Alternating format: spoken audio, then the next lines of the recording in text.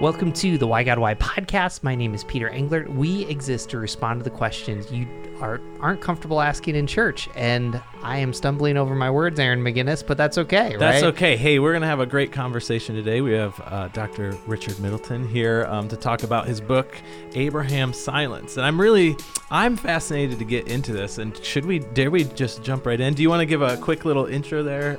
Well, hold on. Before we give him a quick intro, Aaron McGinnis, wonderful co-host. We want to thank our producer, Nathan Yoder. We'll do all that. But no, let's jump in. Go right ahead. Okay. Well, first, Dr. Middleton, where do you work? What is your study? Things like that. Yeah, so I teach at Northeastern Seminary, which is part of Roberts Question University. I started at Roberts 21 years ago, and I've taught half my time at Roberts at the college and then half at the seminary. Mm-hmm. And that's where I am right now. And what's your field of study? I started out as a philosopher and shifted into biblical studies with Old Testament as the focus. Okay, wonderful. Well, I'm excited to talk today because we're going to be talking about Abraham, the sacrifice of Isaac, the binding. And I actually did a little bit of TikTok and YouTube research to kind of couch this. There's someone named Abraham Piper. Are you familiar? Mm-hmm. Who's big in the deconstruction movement. And I think he probably asked the question that maybe some of our listeners are asking about this story of Isaac. It's a story that if you grew up in the church, it's a very common one. God asked Isaac to sacrifice his son. He obeyed. What a great thing. God is merciful through the ram. But Abraham Piper, who is someone who has deconstructed his faith, kind of points out that this story is crazy. It's actually a very problematic story because he says either this God that we serve is just messing with us at some times. He says something that he actually doesn't want us to do, or he's a really terrible person who's asking you to do something bad. And I even looked in the comments, and lots of people were resonating with this view. Someone said, I actually asked my mom once, if God asked her to kill me, would she do that? And I kept pressing and kept pressing. Eventually, she said, yes, I would. And it completely changed the way I viewed her. And then someone else said, when my first son was born, I started thinking of things differently. This story was instrumental in my deconstruction of faith. It parallels the crucifixion, which also changed my view of it from a story of faith and mercy to the act of a monster. So this story of the binding really can be an incredibly problematic story for people who are asking the hard questions, trying to figure out what is this faith, what is true, what is not. And I'm actually very interested to talk about your work in this and how maybe there's a third way or maybe a different way of viewing what actually was happening here in Genesis. So yeah, I think my first question to you, and then that's it. That was my little soapbox.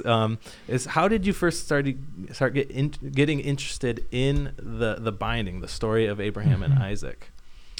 Let me give you a little background on my own faith journey and then contextualize it that way. I grew up in the evangelical church with a sense of this secular world is fallen and not as important as some spiritual reality. And I was to attain to that spiritual reality, Bible study, prayer, evangelism, worship, those kind of things were important. I was an art student in high school, and I wanted to express myself in the arts. My church made me feel that was very important. And I didn't know how I could make a living as an artist anyway. And my pastor suggested I go down the road to the undergraduate theological seminary. So I did a Bachelor of Theology. In my first year, I fell in love with Scripture, and I found my vocation to understand, study, and teach Scripture. But we were doing what you call deconstruction back then, and I won't tell you how many decades ago that was. The term was never around. But we were recontextualizing faith because I was doing my studies in the country I grew up in, Jamaica. And you can't just accept Western traditions of theology because they're culturally contextualized already, and you have to recontextualize them, reread Scripture to think about it. So I began to develop a very powerful creation theology, that God values this world. When he looked on creation, he didn't say some things were secular, some were sacred. He said it was all very good. And I also believe that when God gave leaders in the church, apostles, pastors, and so on, it was to equip all the saints for the work of ministry. So I was to do the work of ministry in whatever I would do. Now, my church suggested that was really only to do in church. But lots of ministries that were church-oriented. But I wanted to work in the world as the image of God. So I was studying creation theology. I was also studying eschatology, the last things. How God doesn't take us out of this world to some ethereal realm where we're somehow resurrected bodies in a non-material realm, which never made sense to me anyway. But I heard about a new heaven and a new earth, so I began studying how that new heaven and new earth is the culmination of God's purposes from the beginning. Just as if anyone is in Christ, they're a new creation. The old has passed away, the new has come. So John saw an old heaven and old earth passing away and a new one coming. It doesn't mean you obliterate one to replace with the other. It means God is at work to renew the world, to make it right, to fix the world. And I could have a role in that. So I shifted from this very despondent, otherworldly faith to an exhilarating, positive faith, anticipating the coming of the kingdom. But then you live in the real world, where there is suffering, where my friend died of cancer at 29, leaving his wife and 2 young children, where there was a war in Ukraine, where there is terrorism, where there is slavery still in the world. How do you live anticipating the new creation while taking seriously the realities of where we are now? And that ate at me, especially when my life took a left turn. I was about 30 years old and I fell off the rails, basically. I didn't know where I was going, what I was doing. Things seemed to fall apart. And I remember coming to the Psalms of Lament and praying them and finding my faith reawakened and realizing the book of Job was about a person who God said to Job's friends, y'all, plural, have not spoken of me what's right, as my servant Job has. And boy, Job was protesting to God. And I never knew what to do with Abraham's silence. God said, Abraham, and he said, here I am. And God said, take please your son, your only one whom you love, and offer him up as a burnt offering on one of the mountains that I will show you. And my response would have been, what? Are you serious? You want me to kill my son? If you want to kill him, you kill him, but don't let me live with the trauma of having killed my own son for the rest of my life, with the nightmares and the flashbacks. Are you joking? And I started to wonder, would I have done that? Well, first I would have questioned whether that voice was from God. And if I thought that God really wanted me to do that, I would protest it. I would intercede. I would pray on his behalf. Spare him, Lord. But Abraham didn't pray for his son. That troubled me for half my life. And I've been working on the Psalms and Job, and finally I said, I've got to work on the Abraham story now, the binding of Isaac. Mm-hmm. That's the Jewish name for it. Christians call it the sacrifice or the near sacrifice, because he doesn't get sacrificed, of Isaac. But the word to bind is the word akad, and from that you get the noun akadah, which is what Jews call it. Or if you're a European Jew or speak Yiddish, you say the akeda. But akadah is how Hebrew Jews would speak it today. And that troubled me. So that's where the book comes from. A real sense of existential crisis about how do we relate to God in times of difficulty, and what do we do about problematic texts like this. And there are many other problematic texts in the Bible, but this one really gnawed at me for a long, long time. So, like I said, we're talking from your book, Abraham's Silence. I don't even think we're so excited to interview you. We forgot that the question is, why did God ask Abraham to sacrifice Isaac? And I actually want to get technical for our listeners, because I think some of this is in the book, and just, Aaron, you did a really good job of kind of summarizing the story. It's fascinating to me with Sodom and Gomorrah, Abraham, like, that's a problematic text to some people because Abraham asked God to change his mind. But I think even what you're hinting at is, why doesn't he do that here for his own son? Mm-hmm. And so I guess help our listeners unpack a little bit your wrestling, because you challenge Abraham. It's, you've just said it yourself. So, what's at play that we might be missing as modern readers of this passage, so that we're not in the comment section of TikTok Abraham Piper? Yeah, so when we speak about being modern readers, we bring our assumptions. And in this case, we bring over 2,000 years of tradition. There is a saying in Latin, let the buyer beware, caveat emptor. Well, I want to say caveat lector, let the reader beware, and caveat auditor, let the listener beware. You're not going to believe me, because how can you put aside 2,000 years of tradition? People like the one you mentioned, who tend to put aside the tradition, end up, in a sense, leaving the faith or throwing out the baby with the bathwater. I want peel back the layers of tradition to see what this text means in its original context. Almost impossible to do. We don't really know that much about the cultural context of Israel in the time of Abraham, because Israel really didn't exist yet. He was the beginning of Israel. What we do know is how the Abraham story fits into the literary context of Scripture, the canon. And the canon means the rule, the measure.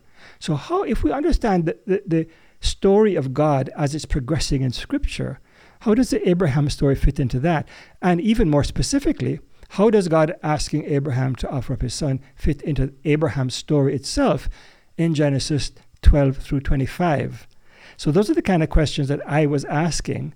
And when you ask those questions, you can reframe the story to mean something different.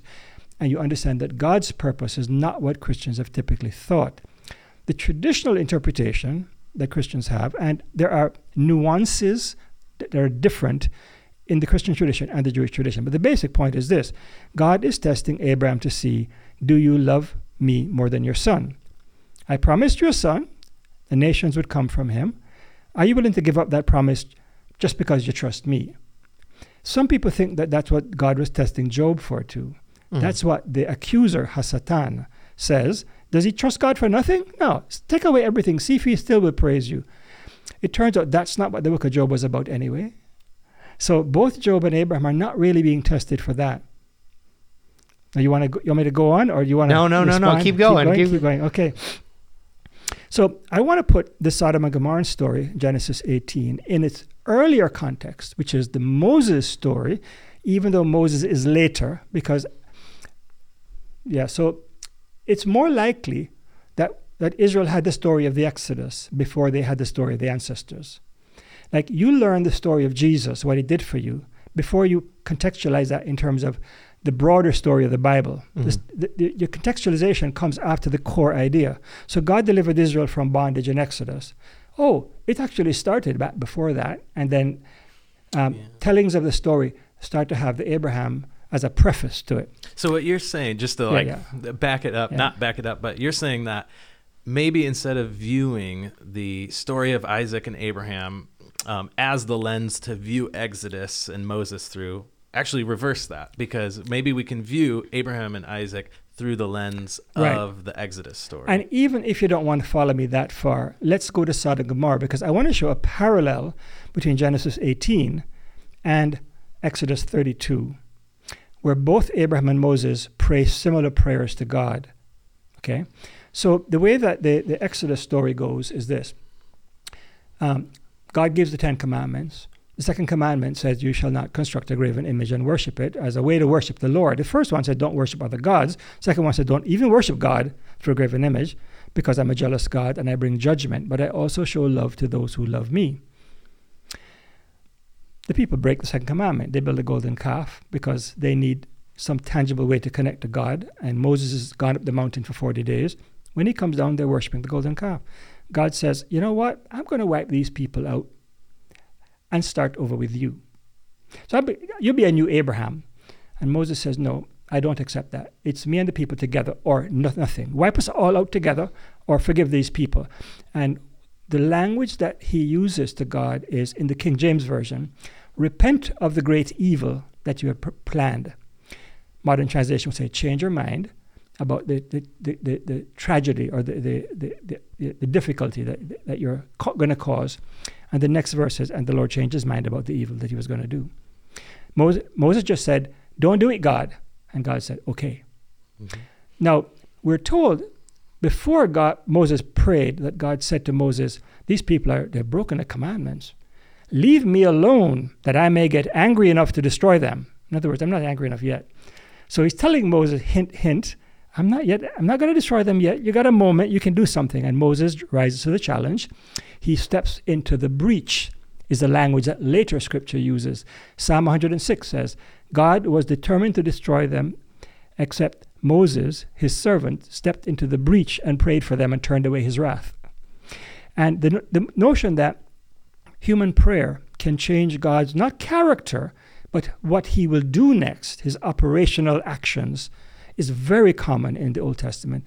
So common that one Old Testament scholar, who's a very orthodox scholar, said that when Samuel said to Saul, the Lord is not a human being that he'd ever change his mind. He said, now that's strange that he would say that, because everywhere else in the Bible, God constantly changes his mind in relation to prayer. But that's a different question. Now, you want to say something? Well, I'm just fascinated. So, growing up in church, even this idea of Moses, almost the righteous intercessor, interceding, having God, turn from what he was going to do. I feel like as a normal Christian, maybe even a younger, I'm in my 20s here, it's like, oh yeah, that sounds so good. In fact, that definitely points forward to Jesus, who also is the righteous intercessor, Exactly. who intercedes the wrath of God, and, for this, he is the ram, often is said. Yeah. So it's so interesting to me that it's so easy for me to accept, yes, this thing that Moses did was so good. And even when Abraham interceded for Sodom and Gomorrah, that was a wonderful thing, a beautiful thing that should be praised. I should emulate that. And also, when Abraham doesn't intercede, that is also a beautiful, wonderful thing that I should emulate. And in many ways, I see the truth in that. This thing that God is asking Abraham to do looks like it'd be leading him into death. But by obeying God and actually walking forward and trusting God, it leads to life. A very easy way to see that. But I think I'm just noting the two contradictory of Right. Moses intercedes, it's great. Abraham doesn't intercede, it's also great. Right. How do you think we've gotten there? Well, it's very traditional in Jewish scholarship to say that Genesis 18 and 22 are two different situations that require different kinds of responses. Let me say a little more about Genesis 18 first. The reason I went to the Moses story is because you have a very similar introduction. Clearly in Exodus 32, God is giving Moses an opening to pray. He's almost inviting Moses to step into the breach. In Genesis 18, God does the same thing with Abraham. He says, shall I tell my servant Abraham what I'm about to do, that the cry of Sodom and Gomorrah has reached me? Yes, I shall, because I have chosen him to teach his children and his household after him the way of the Lord, righteousness and justice. So because Abraham needs to instruct the later generations in the character of God, he needs a lesson in the character of God. Moses learned the character of God being merciful, so much so that when the people refused to enter the land because of the spies who said there were giants in the land, God wanted to destroy them again. And Moses said, remember your mercy like you showed at the golden calf, do it again. And God said, okay. So this becomes a characteristic of God, compassion. But Abraham is a person who has no prior knowledge of this God. He's been called out of Mesopotamia into the land, and he has a few relationships with God, a few dialogues going on. God wants to teach him. So God says, I'm going to tell him something. The cry of Sodom has come to me. I'm going to go down to investigate, see if it's worthy of judgment. And Abraham says, Lord, you can't destroy them if there are 50 innocent. The word tzedek can mean righteous or innocent. Probably in this case, just innocent. That is relatively righteous, not as bad as the rest of them all. And God says, yeah, okay, I won't. And he says, well, if there are 45 innocent, you couldn't destroy. He says, you're right, I won't. If there are 40 innocent, he said, I won't destroy them for that. Oh, Lord, I'm so sorry. I'm just dust and ashes. Who am I to ever, don't get angry. But God's not got angry, right? But he thinks God will get angry. And he says, suppose that he drops the price now by 10. Suppose there were 30 innocent. God says, I won't destroy it. How about 20? God says, that's fine. Suppose there were 10 innocent. That's my last offer, says Abraham. Abraham stops at 10.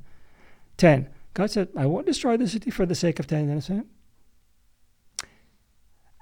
Now, why couldn't Abraham have said, would you save the city for the sake of Lot and his family? That's really what was on his mind, because his nephew was living there, but they were less than 10. The maximum you could get was 8 if you counted the betrothed husbands, but they were skeptical. They didn't want to go in the end. But so God leaves Abraham, and God sends angels to rescue Lot anyway, something Abraham never even thought to ask for. So God is more compassionate than Abraham imagined. People call this Abraham bargaining with God, but it's not bargaining. Bargaining would be, would you save them for 10 righteous? No, for 50. How about for 20? No, for 30. How about 25? Yeah, let's do that. Bargaining, you meet in the middle. This is Abraham asking, and God saying, yes, yes, yes, yes. Why didn't you go further? God tells Jeremiah in chapter 5 of Jeremiah, verse 1, that he would save Jerusalem if there was one righteous person. So Jeremiah seeks in the streets and can't find one, and that's why Jerusalem has to be judged. God might save the city for one righteous? Well, it's not Jerusalem, it's Sodom, but they're just as evil because we're being told that Jerusalem has become like Sodom. That's a theme in the prophetic literature. So if Abraham hadn't learned the mercy of God, God said, all right, how are we going to teach him? I could always just tell him, I'm merciful, but that doesn't mean anything. Let him learn it in a performative action. Okay, it's not your nephew that's going to die. It's going to be your son. And it's going to be your only son. Now, we had another son, Ishmael, but he was sent away already. So this is the only son left, Isaac. By the way, we can get into this later. Abraham has no love for Isaac. He's alienated from him. It's only Ishmael he loves. There's a lot of evidence in the Abraham story for that. So when he says, take your son, your only son, whom you love, means, let me see if you love him. Maybe if you interceded for him, you could get close to the boy, because right now you don't care for this boy. It's really Ishmael who's on your heart. So God says, it's going to be your son, not your nephew, and I'm not going to destroy the city he's living in. You're going to kill him yourself. Let me see if that will cause you to ask for him to be spared, as you were almost asking for Sodom to be spared. You never quite got there. And Abraham, I believe, is like one of the servants in the parable of the talents. My master was a hard master, he said. I can't really ask him for much. I just got to grit my teeth and go through it. So Abraham in silence goes to offer his son. Now, I'm not deconstructing that text the way that many are, because I'm not throwing out the core message. It is better that Abraham obeyed than said to God, screw you, and walk off. Much better.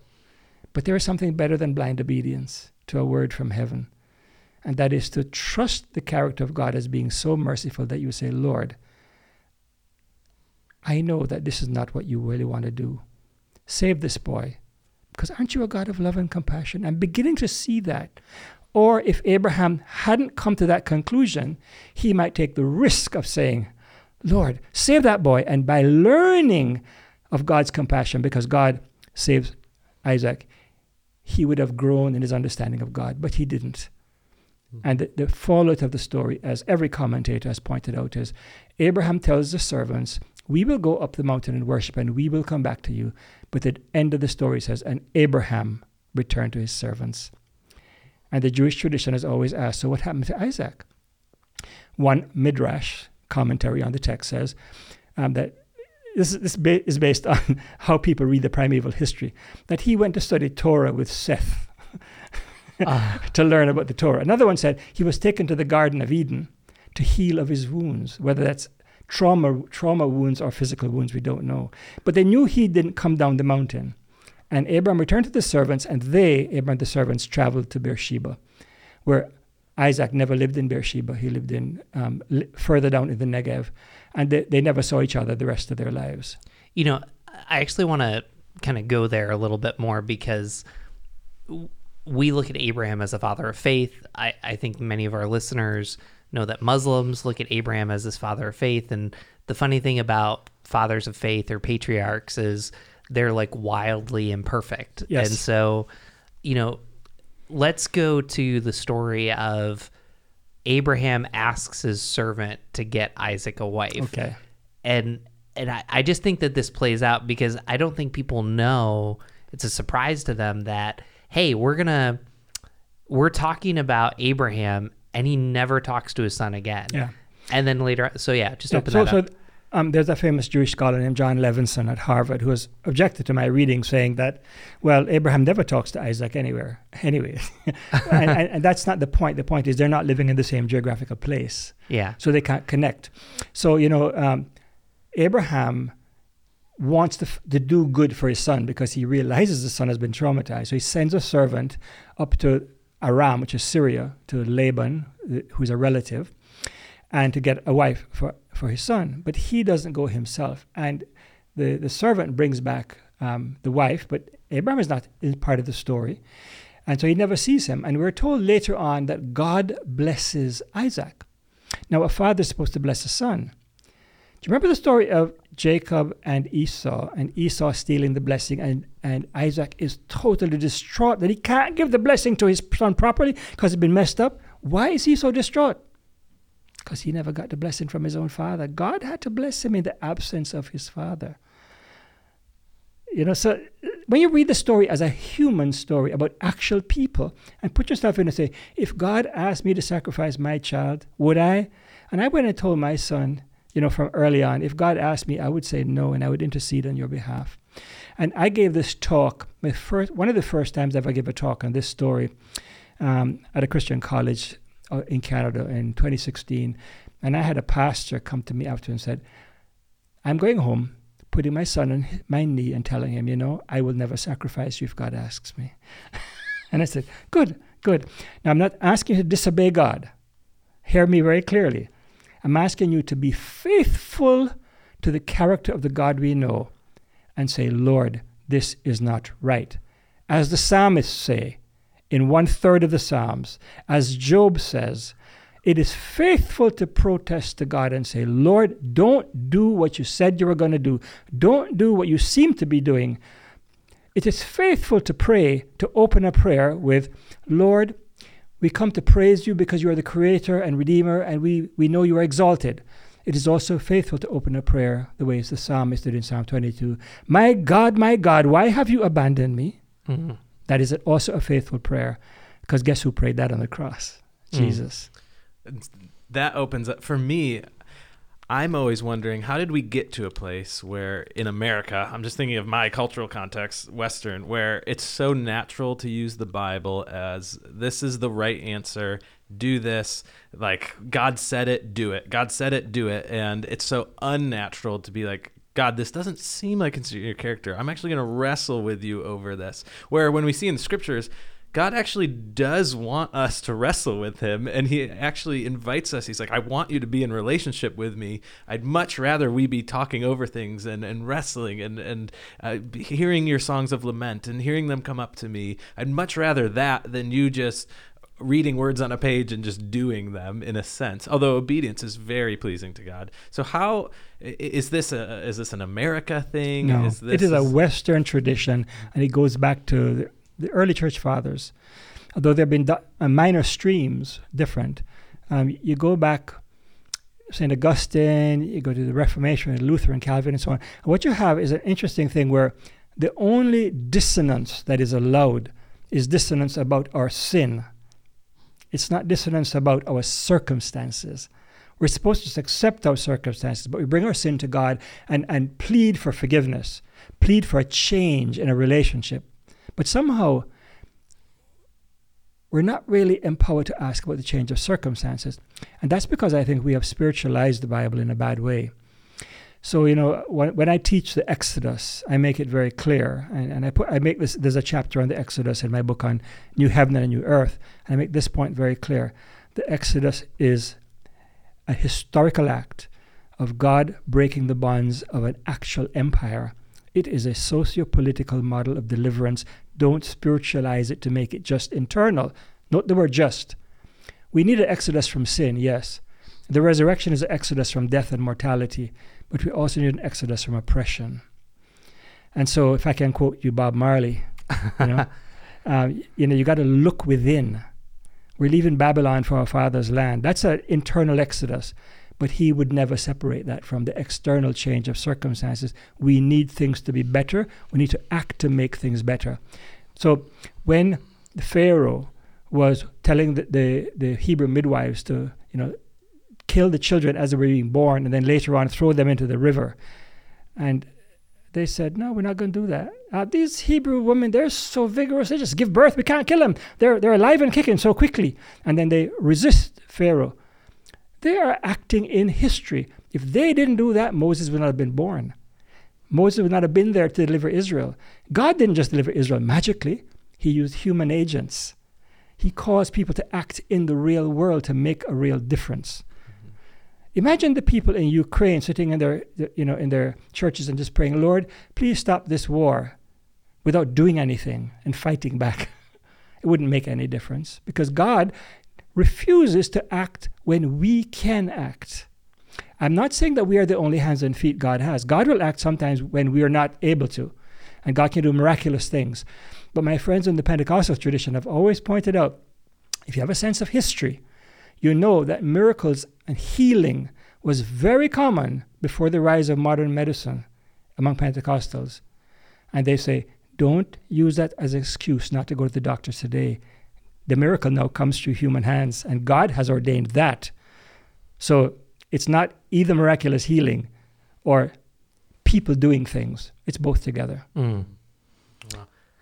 So there's definitely a lot to think about. I want to come back to our big, because this very specific question about Abraham sacrificing Isaac is dealing with a whole bigger issue, which is the way that we read the Bible. And hopefully our listeners are watching or listening to this and they're super encouraged, maybe even questioning in a healthy way. So I guess my question to you is, I want to believe in Christianity. I want to believe that God is good, but I read these stories and now you're asking me, do I need to interpret the last 2,000 years if they're wrong, and then I need to also maybe put off my... How can I practically engage the Bible in a way that I'm not Dr. Richard Middleton? Mm-hmm. I don't feel kind of compelled to... I mean, go to Northeastern, that's probably a good thing. But how do we do that as kind of everyday people? Yeah. So it is hard to say. It takes a certain kind of boldness. I wouldn't say arrogance, but boldness that Moses had and Abraham had in certain places to say, 2,000 years of interpretation are wrong on this point, but you have to have very good reasons for it. The Reformers said 1,500 years of Catholic interpretation was wrong. Now, they're not even all right in everything they said, I don't think. So you had constant revivals and reformations, and I'm in the Wesleyan tradition, which is a particular version of Protestantism. We need to wrestle with Scripture. So Jacob at the Jabbok, wrestling, is a model for me. And he comes out injured. He's got a muscle that's pulled, and he's limps for the rest of his life. And Jesus, who wrestled with sin, the Lord of the dance, they thought he was going to be dead, but he rose up again. And now he dances in resurrection. He still has the scars and the wounds, even in resurrection state. So you can be wounded in the wrestling.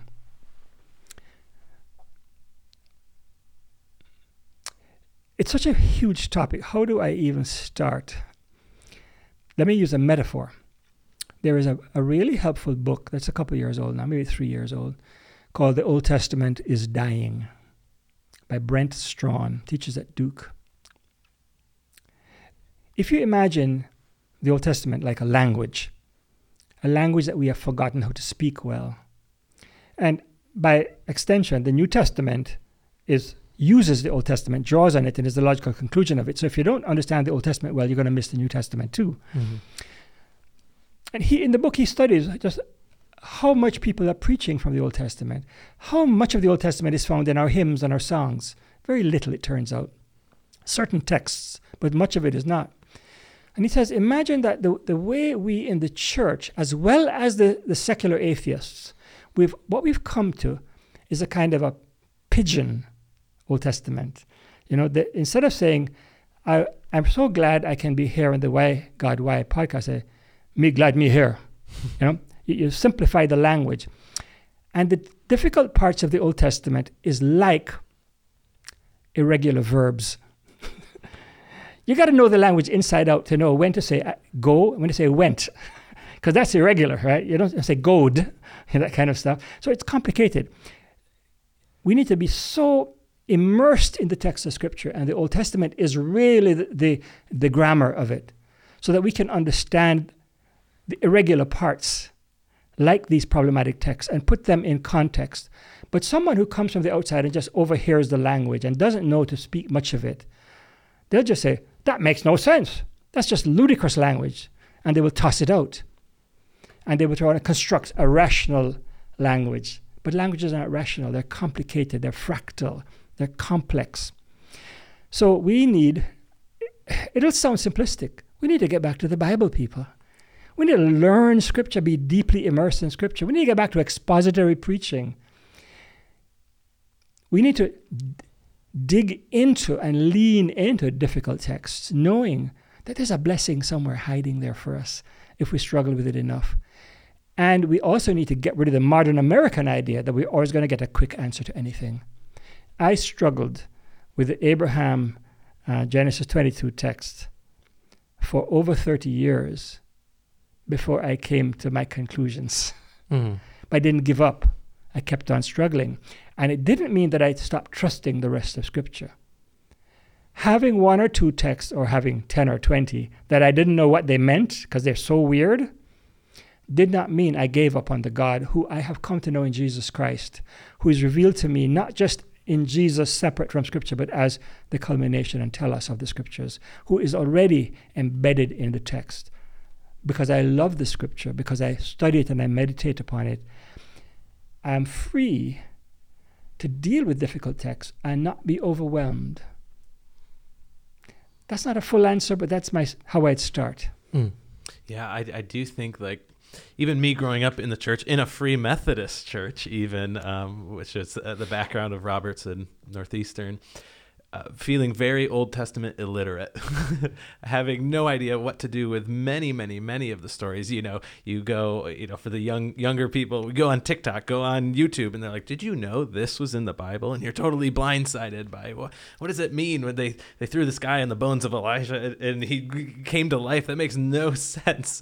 And I feel partly because I just do not know, have a first grade or kindergarten level knowledge of the language of the Old Testament. We need to keep getting better. You'd be excited about this. Well, in our student ministry, we have Kelsey Clark is teaching an Old Testament essentials class right now, and they're getting a lot of good stuff from that. So yeah, if say you're a listener right now and you're like, okay, what does this mean? Do I need to just open up my Bible to the Old Testament and start reading? Do I need to just start doing prayers of lament and asking God to change my circumstance? Should I be looking for classes? What would you say is do I just need to hope that my church kind of gets the message and that the preacher starts doing expository commentaries on the Old Testament? Like, what are some practical steps that I can actually start digging in and start to learn the language? So in my teaching, I don't think you ever took a course with me, right? I never did, no. I never tried to be comprehensive and teach everything.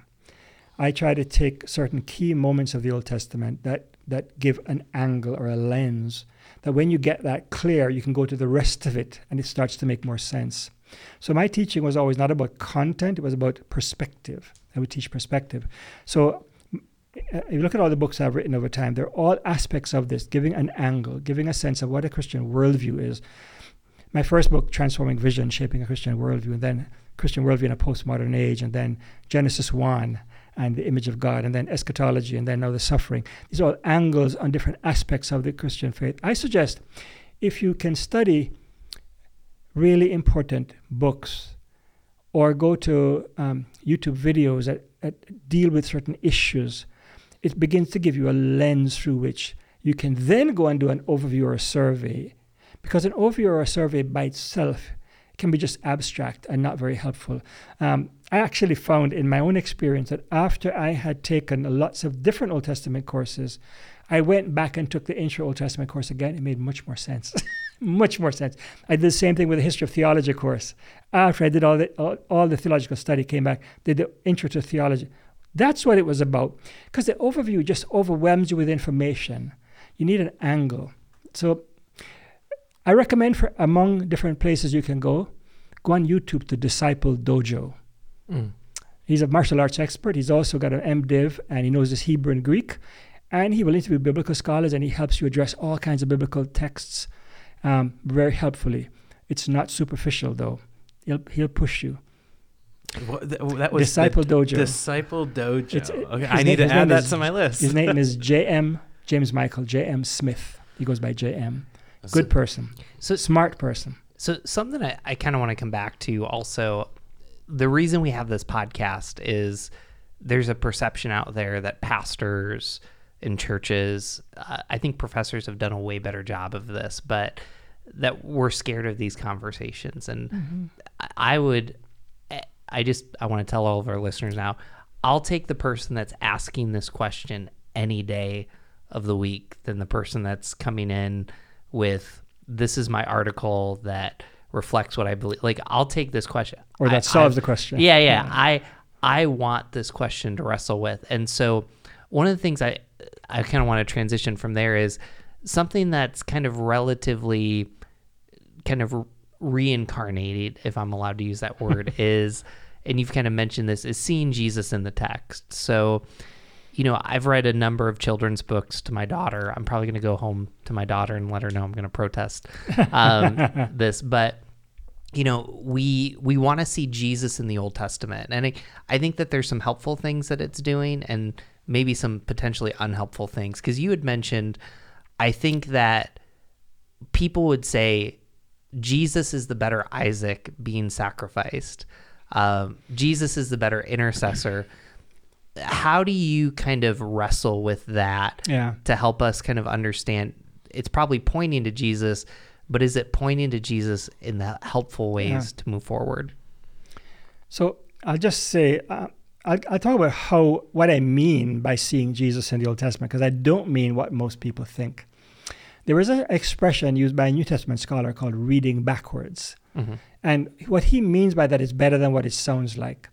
Reading backwards sounds like, and I'll quote one of my students, finding Jesus under every rock and tree in the Old Testament. That was a phrase that's always stuck with me. I'm not reading backwards, I'm reading forwards.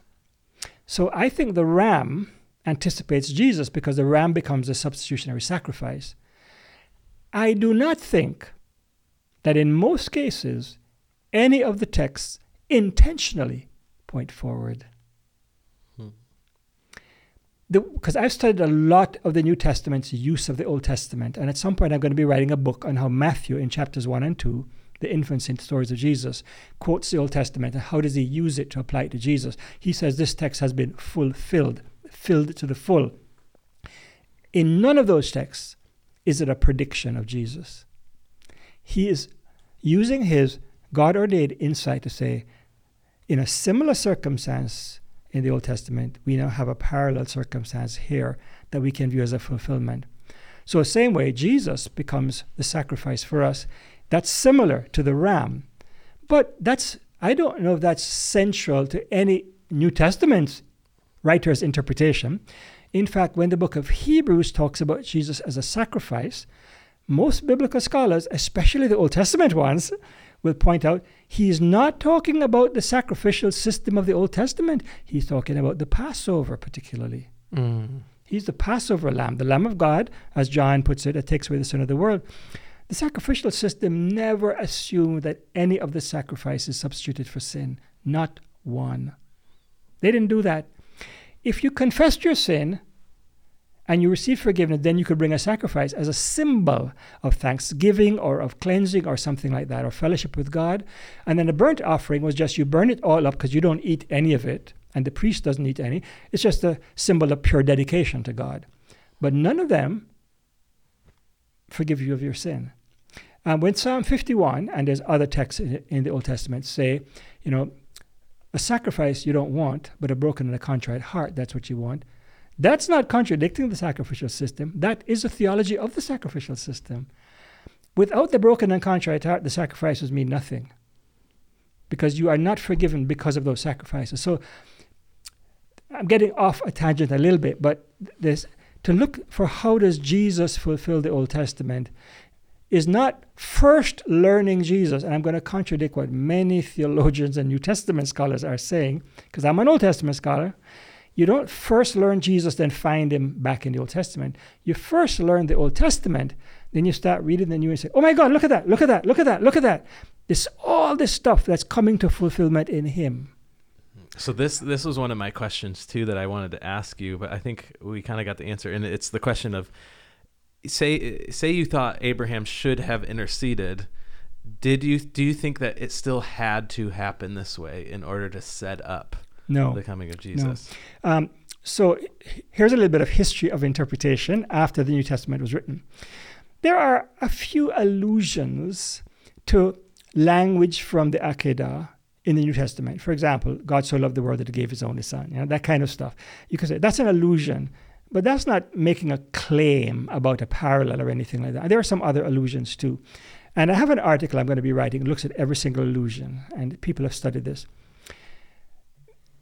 I posted on Facebook one time recently, last week, in response to someone talking about the Akedah, that God really would have preferred Abraham to protest. And I got a lot of pushback by people who just reaffirmed the old interpretation. They didn't give an argument, they reaffirmed it. One person affirmed an interpretation that is not a classically Christian interpretation. It's a Jewish interpretation, but you didn't know that, right? And it's that Isaac is a symbol of Jesus, because Isaac willfully went to be sacrificed. Jewish tradition, and there are many midrashim, that is these kind of speculative commentaries on the text, that say that when Abraham raised the knife, Isaac said, "Father, bind me, because if I move, the sacrifice will be blemished, and it has to be an unblemished sacrifice." So, and they say, well, they speculate how old he was. And some rabbinic tradition says he could have been 34, some say he could have been a teenager or whatever. So he would have resisted. So he wanted the sacrifice. That's a Jewish tradition. That tradition arose in response to Christ and his sacrifice, saying, we got one too. You're not the only one who has a sacrifice, a willing sacrifice. We got one too. And that tradition arose as an alternative to Christian tradition. Then some Christians now take that and say, see, Jesus and Isaac, they're a willing sacrifice. Isaac was not a willing sacrifice. We don't know how old he was. The text doesn't tell us. So I don't think the parallel is there. But by the time you get to 2nd and 3rd centuries AD, you start to get Christians seeing things. Isaac carried the wood for the sacrifice, so Jesus carried the wood for the cross. You get that in like 2nd or 3rd century. Things like that. That parallel is not found in the New Testament itself. Mm. I have one more thing I wanted to get to, and it's this. Well, first of all, I think there's probably a lot of questions that even listeners are having right now of like, okay, I heard something about Abraham not loving Isaac. I'm going to have to read up on that. So I would encourage you to read up on that and all the questions you may be. What are about the New Testament verses and the Hall of Faith and Abraham? And it doesn't talk about the sacrifice. Definitely go and check those out. My question is this. Say someone's on this journey and they're thinking, oh man, but the traditional view that that church history has put forward of this idea of trusting God no matter what is so beautiful because he's going to lead us into life. And now I'm hearing too, is this also another beautiful view of, wow, God loves us so much that he wants to co-rule with us, and he wants us to be in communion and relationship with him, and we have to be willing to enter in and actually have dialogue with God, which is also beautiful. And then I'm also thinking about this new movie coming out, I think His Only Son or something like that, where we're almost absolutely going to see. I'm almost afraid to go watch it. This is the thing, though, because we're going to go into the theaters or stream it or whatever and see the depiction of, wow, this beautiful image of God, of Abraham being obedient and these just submission to God at its highest form, and how that points to Jesus, and we're going to be weeping in our seats, and it's this beautiful truth that's going to be going over us. But I almost say, what do you do now if you have now this alternate perspective going into popular media that's going to probably push people towards Christ, but maybe with a how do you process that? That's a good question. You know, the story of the Akedah has a certain ambiguity to it. I can see how the traditional reading could be read, but that requires putting it in a different context from the literary context of Abraham's story itself. And what the angel says after the sacrifice or near sacrifice can be taken in two different ways. I understand that. I give an argument for why it should be taken one way rather than another. But anytime you have a movie version, you have interpretation, because there are so many gaps in the story that you have to fill in the gaps. So you think of The Chosen, right? It's the same star, right? The Chosen fills in all kind of gaps, mostly in good ways. I like them. A few I wonder about, but you have to fill in the gaps. So I bet you this story is going to fill in the gaps in that direction. So it's going to be an interpretation of the story. If it leads people to Christ, I'm glad. I mean, I know people who were led to Christ by the Passion of the Christ, and I thought it was a very unrealistic understanding of the human Jesus. Only Superman could have gone through that torture and still be standing. Actually, a human being would have been dead before. So it was over the top, but it led people to Christ. Good, that's good. Paul says, even those who preach the gospel out of false motives, if it leads people to Christ, great, let them do that. I'm not saying they're false motives here, but it may be not the optimal interpretation. I'm not going to decry that, but I will make my case for an alternative reading, because I'm interested not just in the question of that pure obedience is a good thing, which I think it is, but the question is, what's the consequence of your obedience? There was a cartoon. I found a lot of really good cartoons on the internet of the Akedah. I found hundreds. I couldn't use them all. I have one in the book that I used. But there's one of them when Abraham is standing over his son, looking up to him and says, must I always choose between work and family? Well, so that's good. So, it's funny. As you're talking, and we want to get to, you're going to read actually a protest lament prayer, but there's a scene in The West Wing that I keep thinking about where Sam Seaborn he's defending a policy that he's totally against, and the people around him are like, why are you doing that? And they're so upset with him. And at the end of the show, he says, well, I defended that to prove that I know, that I know it inside, that I know this issue inside and out to land at a rate.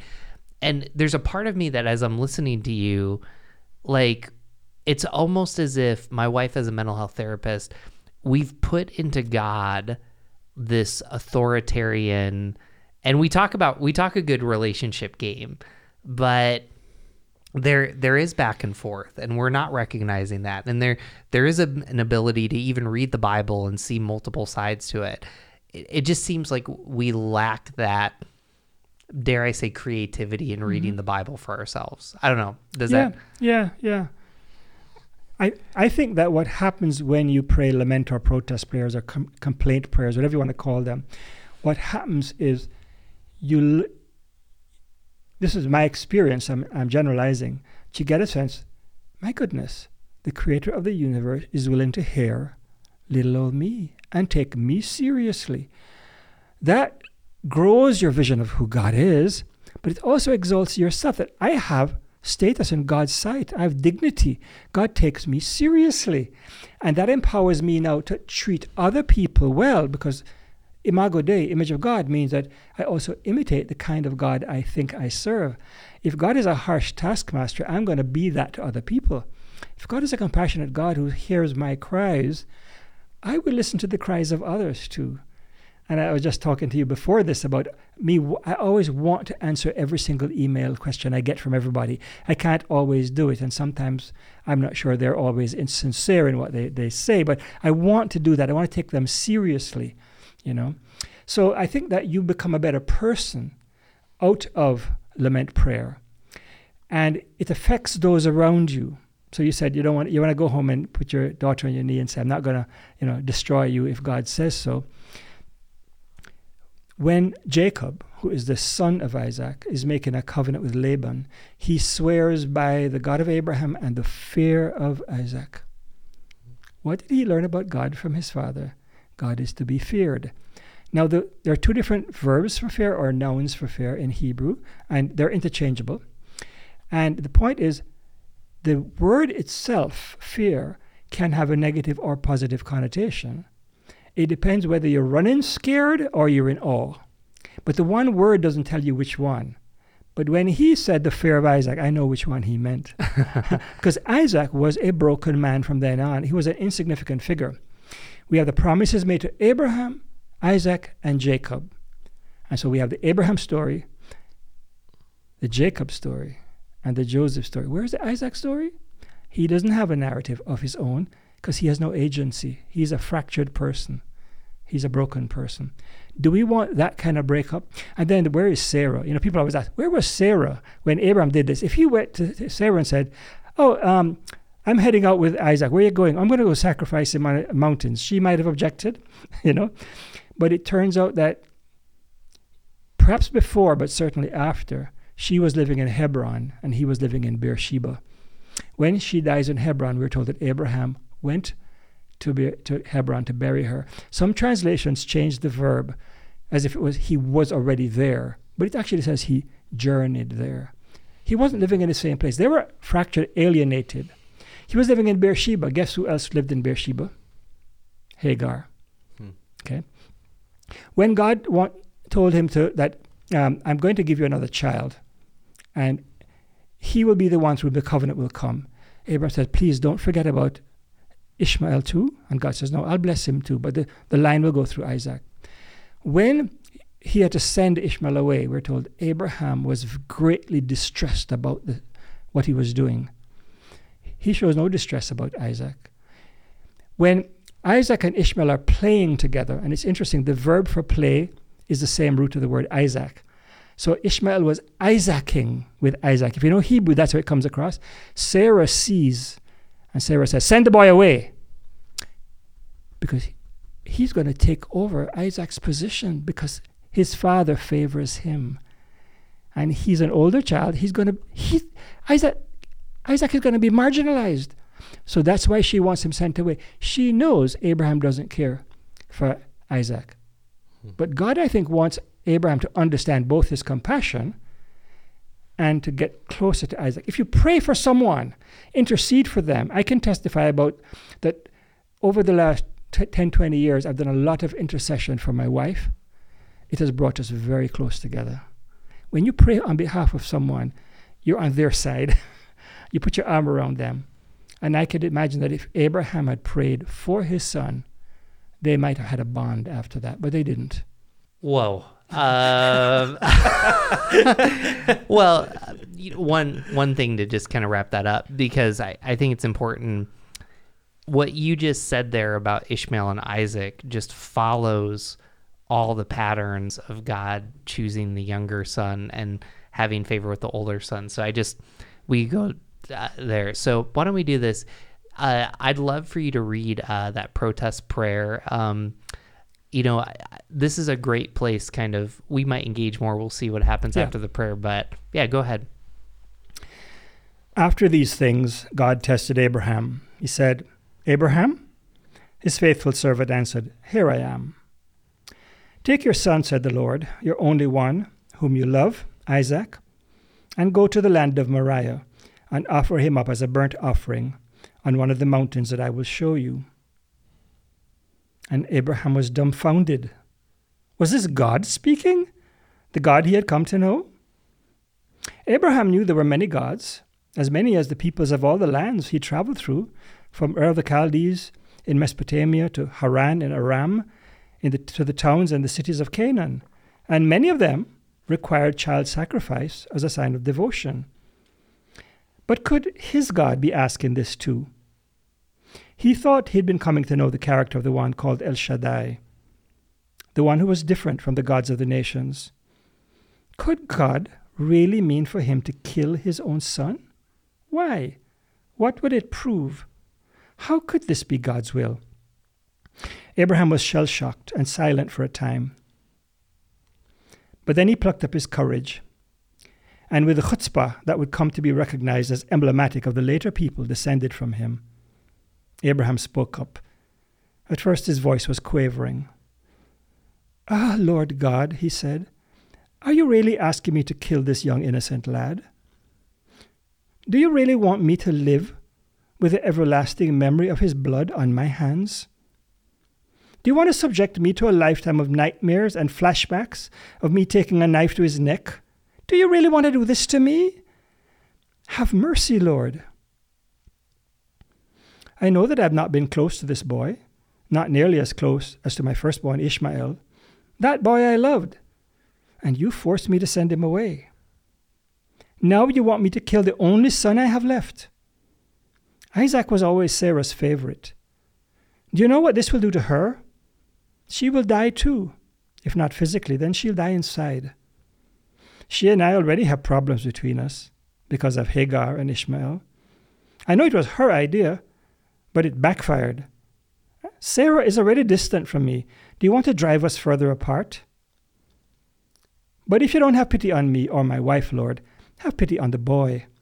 He has done nothing to deserve this. Why should his life be cut short just to show my dedication to you?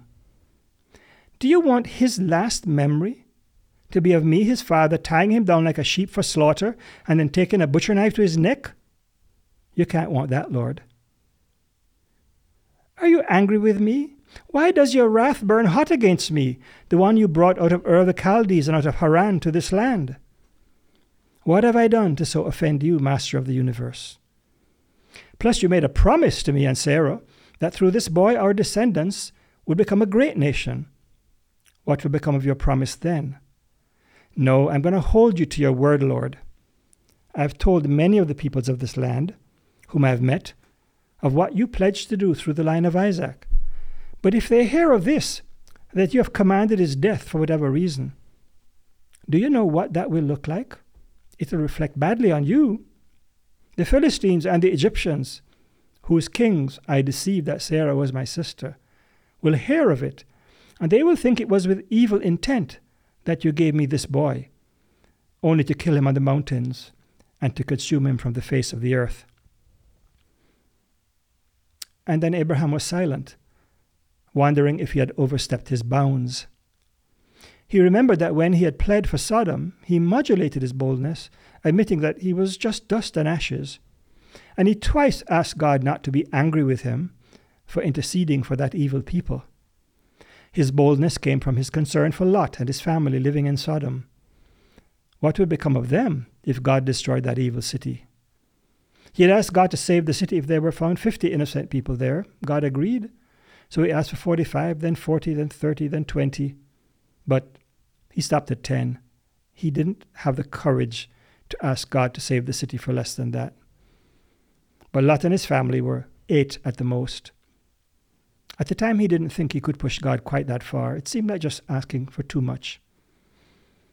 But now, what did he have to lose? So Abraham dug deep and found his courage, and his voice again, and he cried out, I know I am far from innocent, Lord. Take me instead of my son. But whatever you do, do not kill this innocent boy. Will you really sweep away the innocent with the wicked? Far be it from you to do such a thing, to slay the innocent with the wicked, so the innocent fare as the wicked. Far be it from you. Shall not the judge of all the earth do what is just? No, Lord, I plead with you. Change your mind. Turn from your fierce wrath, and do not bring this evil upon your chosen one.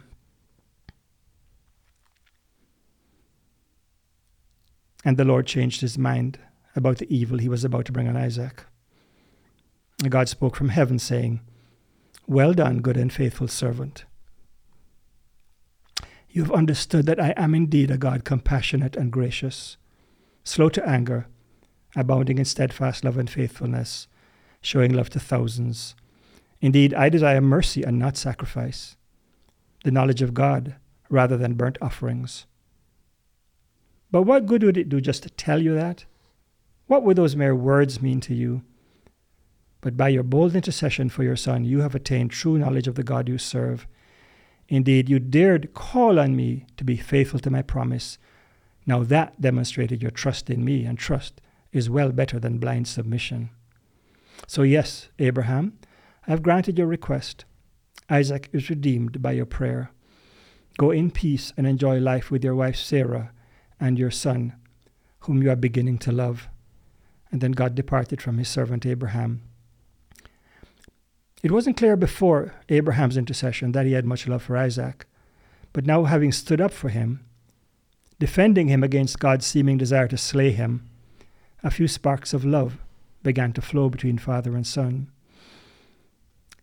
And Abraham began to nurture that love and fan the sparks into a fire with the hope that his family might be healed. And Abraham taught his children and his household the way of the Lord. His descendants were known from then on for their surpassing mercy and generosity to all the families of the earth. Indeed, they were a blessing to all nations. Thank you so much for joining us for Why God Why.